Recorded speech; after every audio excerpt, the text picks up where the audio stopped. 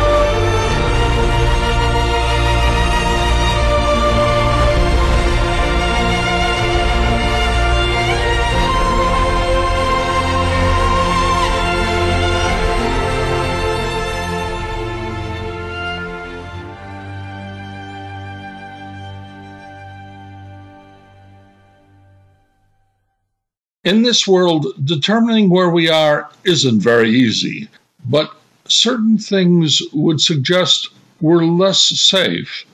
Our lives have become more complex, and in that complexity is our vulnerability. In a complex world, we rely upon others to guide us when something is wrong. In fact, we become dependent on others to resolve the easiest of questions.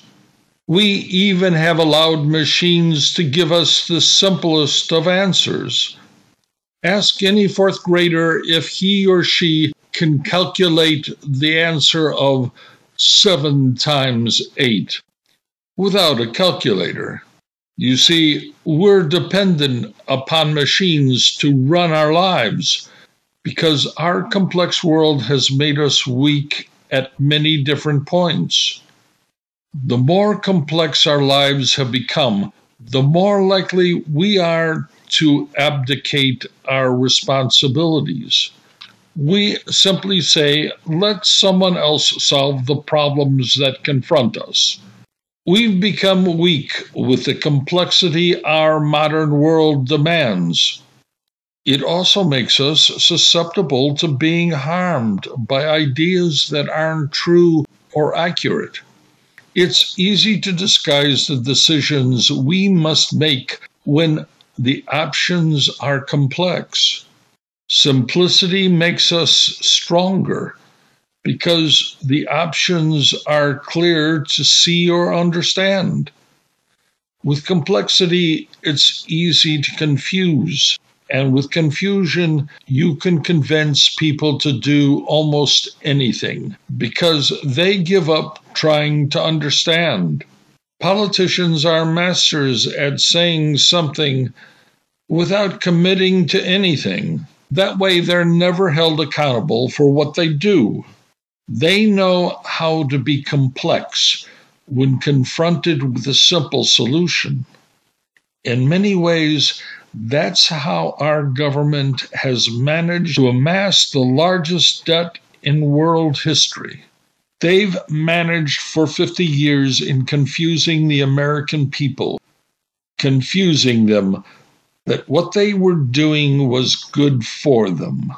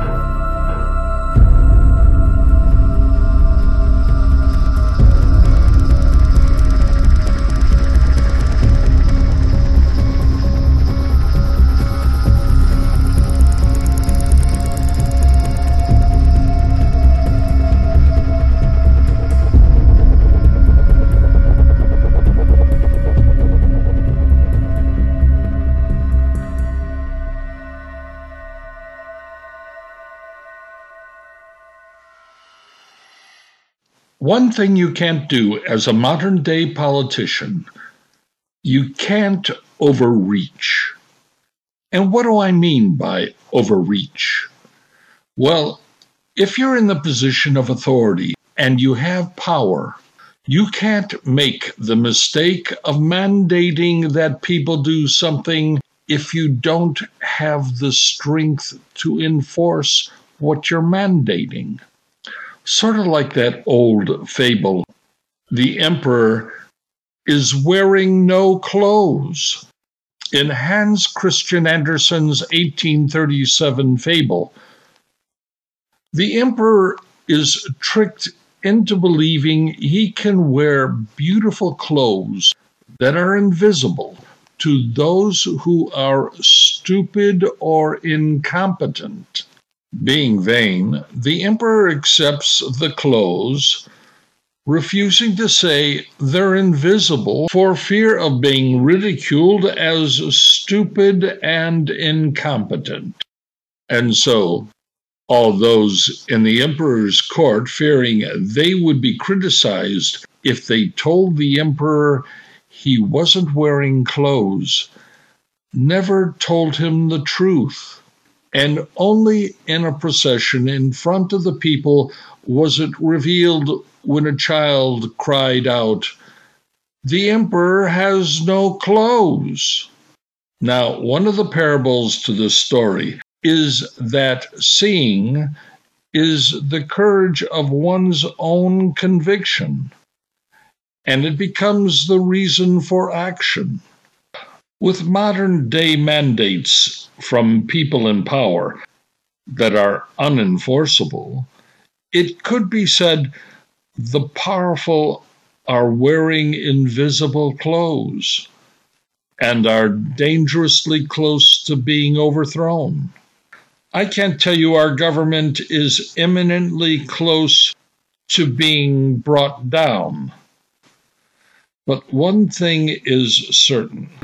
Our national debt, our economic consumerism, our social violence and corruption, our military defeats can't hide the fact this country's government is vulnerable to being accused of not wearing any clothes. And that could be dangerous to all of us.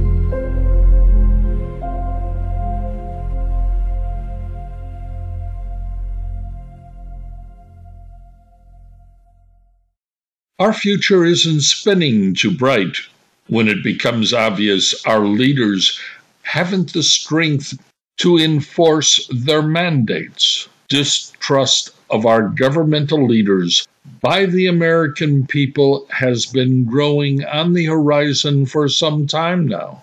The propagandists that the people hear on the airwaves can't be believed anymore.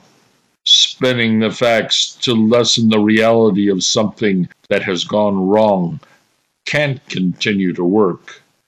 And even with a large number of Americans having been controlled by groupthink, increasing distrust of what they're being told is occurring. A rising tide of people believe the emperor has no clothes. You can deceive a people so long before they realize that what they're being told is not true. The facts can be twisted too far, and then the demands become hollow. The truth of the matter is, the American people don't elect their leaders. No, democracy has been hijacked by slick advertising companies funded by corporations to influence the way they want you to think. You can never be told what is happening. That's too dangerous for the system. That's why you have to be violated, watched, surveilled, spied upon with cameras everywhere, microphones recording whatever you say. No, you can't be trusted. And guess what? The people in this country are beginning to see they shouldn't trust what they're being told. The lies, the deceit that comes from a consumerist economy are many. And the realization that you must get more can only work for so long. No, the consumerist society always makes you want more. And things can get dangerous when the groupthink of wanting and needing more can't be met. The ship of fools has to be kept afloat, 'cause without it, the ones at the top will lose control.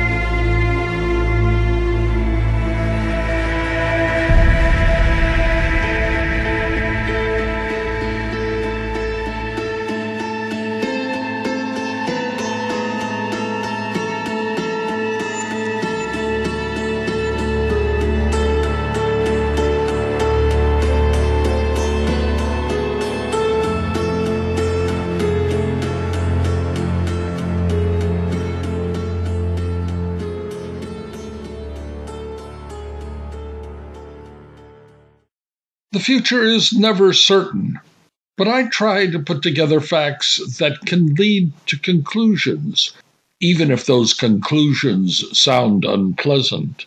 We've made decisions for the last 50 years that are going to lead to very painful endings. Our currency, the money we use, is worthless. Our government's debt is the largest of any in world history. And there are a lot of examples in the past of governments in that condition. And it's not just a question of money. No, something else, even more insidious, is taking place. We have been promised contentment in this country. And I ask you, look around. Do you see and feel contentment? Well, maybe for some, but for a large number of people, the dream of a better and different life of prosperity is closing and may never be attainable. The bankrupt system that promises you winning millions of dollars from a lottery ticket to resolve all your problems is a false hope. Even if you win, that's all part of the lies you've been fed.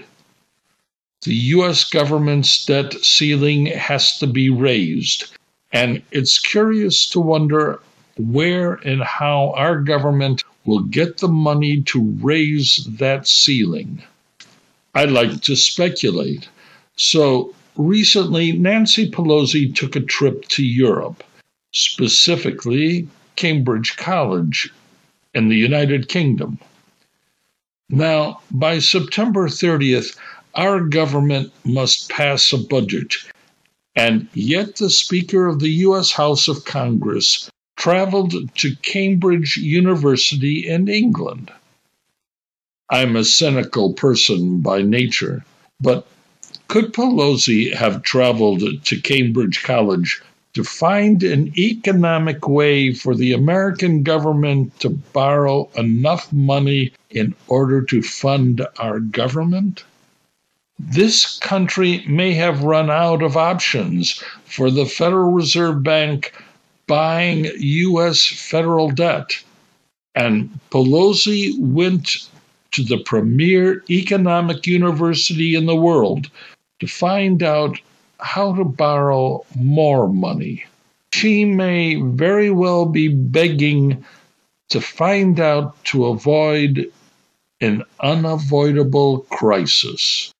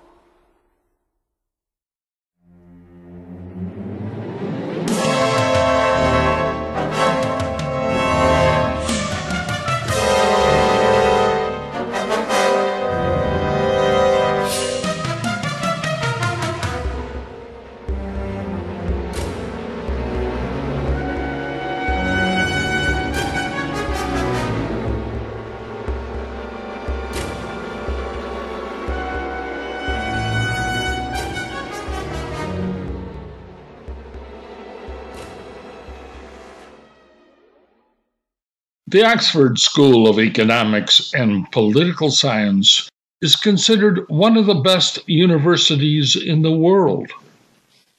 Its professors and students work in economic theories used by governments around the world. Now, I'm not an economist, and I'm sure Nancy Pelosi, the Speaker of the U.S. Congress, isn't either. But after being in the federal government for over 40 years, I'm pretty sure she knows things are perilous. At one time or another, the American federal government is going to default on its debt.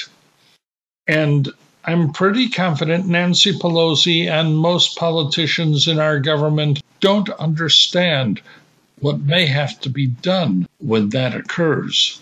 This country has been working with voodoo economics for the last 50 years. And let's face it, the people who are in power can determine what our economic future can be. They set the rules no matter whether they're rational or not. Now, as of writing this show, the federal legislative branches of our government have some very serious business to conduct before September 30th. Trillions of dollars in government spending must be decided upon.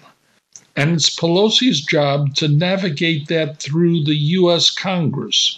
But Pelosi just traveled to Cambridge College in the UK to receive an honorary degree. But you better believe she may have been seeking advice about what would happen if the U.S. federal government defaulted on its nearly $30 trillion debt. The wheels may be coming off our government, and the people who have been in control for the last 50 years are going to try to make it sound like the superhighway pileup isn't going to hurt. They'll have new plans to keep things running.